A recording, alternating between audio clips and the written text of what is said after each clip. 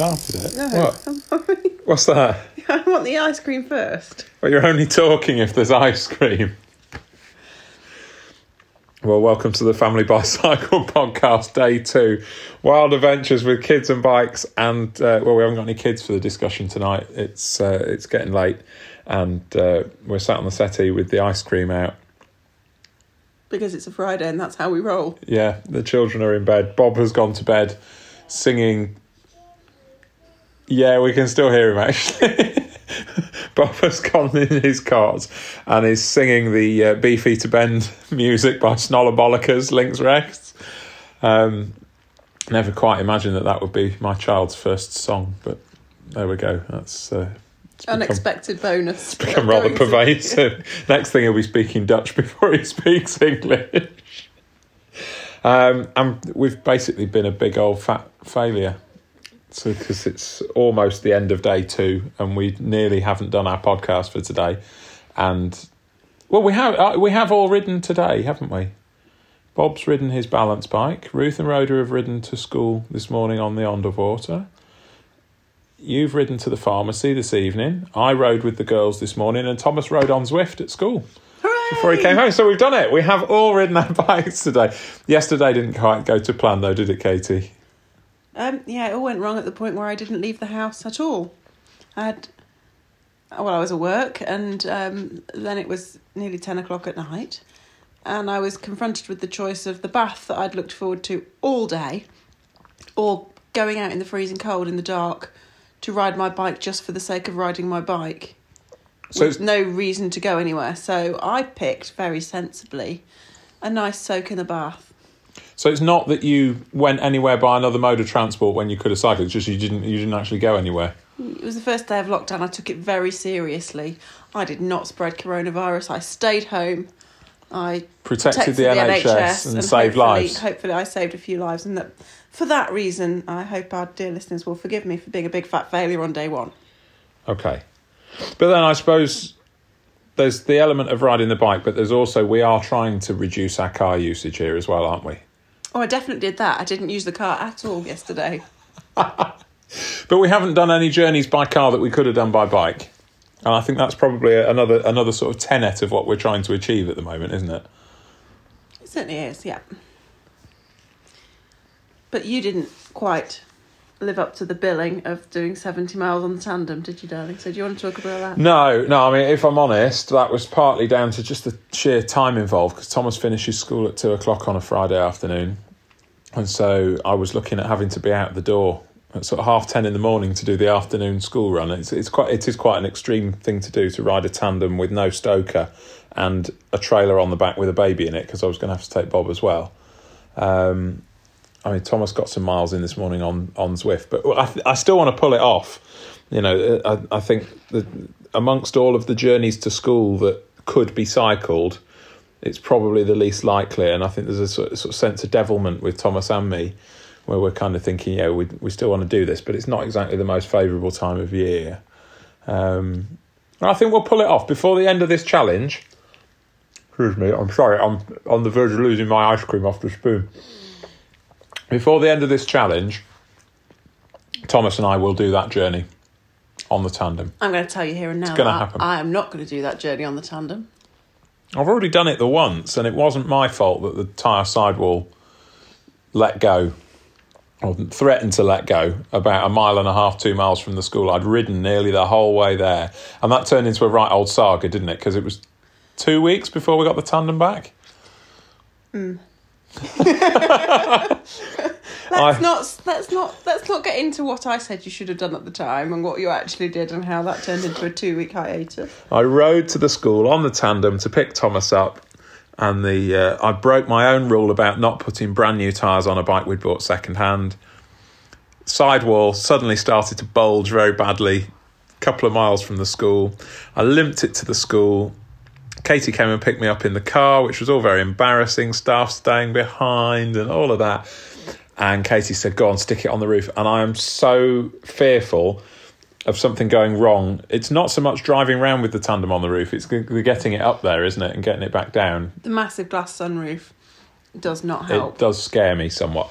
So I thought, I'm going to try and avoid that. I'll bring the wheel home, I'll change the tyre, and I'll bring it back next week. And then I thought, well, I could just swap it for the one on our other tandem while I'm waiting for the tyre to show up. So I went to the school following week. They've put the tandem in a cupboard for us. It's all right, I've got a fresh wheel for it. I'll stick that in and I'll ride home. Stuck it in, got about 300 yards down the school's drive and realised that the rubbing on the front mudguard wasn't gonna happen. It turned out that our two Thorn tandems had different sized mudguards for different tyre profiles on, or rather spacers that were padding it out so you couldn't do it. So I fixed that now. But yeah, from the day that I arrived at the school with the bike limping to me actually finally taking it away, I think was 2 weeks, and I think the school are now convinced that it's impossible, that Mr. Jones and his tandem bicycle are something of a joke. We've got to sort of restore some honour there now, haven't we? I'm not sure it's that incident that made them think that riding the distance that you're proposing is just not doable. They're not cyclists. They just think that that's not a thing. Well, that's the thing. I mean, I find it hard to express to them the idea that 35 miles there and 35 miles back is really not a big deal. That, 70 miles in a day. Ruth did more than that during the lockdown on her own bike. But it's not an everyday thing that most people would count as the school run. No, and it's not reasonable to claim that it is really, but, the kind of mileage is involved, no big deal. But the fact that we're doing it on a contraption the like of which most people have never actually clapped eyes on. I'd never ridden a tandem until I bought my first one. I'd never really handled a tandem until I bought my first one. The one that I bought for sort of, what was it, about 150 quid off eBay. And it was a death trap largely. But actually just the experience of having it in my hands and working out what I could do with it and understanding that adjusting a timing chain is no more difficult or complicated or onerous than any other job on a drivetrain on a bike. Actually, I think it sort of broke the duck for me. But this was meant to be the lockdown experience, so yeah, planning for what the weekend might bring. Well, we haven't got the school run to fall back on now, have we? Because at least the girls going to school on the Onderwater gets us, we have a banker for some of us. 3 of you are done by 9 a.m. We at least have a claim that we've ridden. Now, Ruth probably is the innovative one for tomorrow because she's absolutely desperate, isn't Ruth she? is adamant she's going to learn to ride the rollers. I've no idea what that experience is going to be like with Ruth. I know what it was like with Thomas. Unrepeatable. yeah. Well, I don't want to repeat that. But yes, aspirations for the weekend then include we need to go to the butcher's, which is, well, that historically has been a mummy and the girls on the triplet kind of a run job, hasn't it? Ruth wants to go on the rollers. Thomas is going to have to do some road miles because his Zwift setup is all now back at school. And I've still got a bust wheel on my road bike, so I'm going to be out probably on the one that I found in a skip that I did up the other week. And Bob wants to chase squirrels on his balance bike in the park. Yeah, he's done his balance biking indoors today, but I think we need to get him back out into the park tomorrow, chasing the squirrels and other people's dogs. Yeah. I don't know who you feel more sorry for. I'm not sure if it's an acceptable defence during the lockdown, this business about you're only allowed to meet one other person if you're on your own.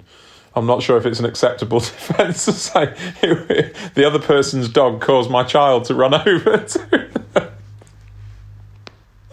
But yes, Bob's fascination with other people's dogs is undermining his progress on the balance bike at the moment, isn't it? He keeps throwing it to the floor and abandoning it to run after hounds. So we could have some sport with that. It's autumn, so that's quite a distraction. Yes, yeah, and you have to have a favourite leaf, don't you? Yes. So this is possibly going to be trickier than we thought, although we have found ways of getting bankers. You went to the pharmacy this evening on your Brompton, didn't you? I did. So, which was, I don't know, poor pharmacist. I turned up, in my cycling helmet and a face mask. I don't know whether she thought initially that I was going to hold the place up. It still feels a bit like you're going to rob a post office. It is a bit peculiar going everywhere with your face covered, given, you were, not so long ago, you weren't allowed to buy petrol with a motorcycle helmet on. And now everybody's stood outside putting their Darth Vader kit on in order to go and pay for their fuel. For Robert, the world has changed for enough of his lifetime that he spent most of his time looking at people with face masks on and doing these strange behaviours and standing in big spaced out queues. Certainly of what he remembers. Yeah. Imagine he's also left the house a lot less, just generally. Because He has. the sort of little trips where we'd have gleefully chucked him in the sling and taken him with us, we've done as one adult solo trips just to minimise the number of us who are in situations we don't need to be in. And particularly going away overnight, that just hasn't happened for him, really, has it? He's not been away overnight since February. Yeah. And so at the age where Ruth and Rhoda had already got used to going camping and all of the other things that we do, that's going to be... He did all right in the more of a garden in change. summer. He did. And then subsequently, when we had our couple of nights away on a remote little campsite, he did all right. He only tried to use his little sleeping tent as an atmosphere once. He does seem to have inherited some of the same traits as Rhoda for waking up, us waking up in the morning with a child on our head, because of the unique way he's managed to move himself during the night. As you say, the old atmosphere gladiator style trick with the cot. But it does frustrate me that he's had less sort of free range time. We haven't been to forest school. We haven't done those sorts of things. He hasn't spent anywhere near as much time on the back of the bike, actually, because whilst I've spent some time training with him in the trailer, equally there's been someone in the house all the time, hasn't there? So it's been easier to orchestrate nipping out for half an hour on the bike, or to go out and run an errand. When I've taken him out into town, I've put him in the seat on the back of the Onderwater, which is all very Dutch and not really the way we used to do things, is it? But we'll see what happens. The weather's not going to be kind over the next few weeks at some stage, and I think that's going to be the acid test. We've got the turbo trainers if we need to, ultimately, but I think for me, the thing that we've managed to change this year is that our second car has barely turned a wheel. And as a family, that is a paradigm shift in what we've done. And I think we can credibly make that shift, and that other people could too. But it's about just having sometimes about having your hand forced, isn't it? To just get on and do something differently. Yeah. Well, there we go. So not quite the flying start that we hope with. This inspirational new podcast gets to its second episode with. It's not really gone as well as we'd expected. But we're keeping it real for you. If you're out Absolutely. there with a family, we know, we feel you. It doesn't go how you planned. You go nowhere all day and get to the end of the day exhausted, having gone nowhere and done literally 10% of the things you'd planned.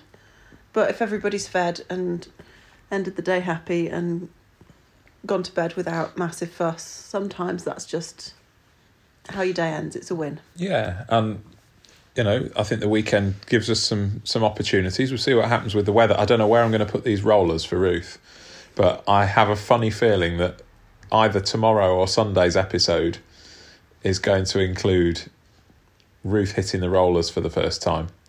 I'm just hoping she doesn't hit anything else. Pick a doorway, I think, is probably the approach, isn't it?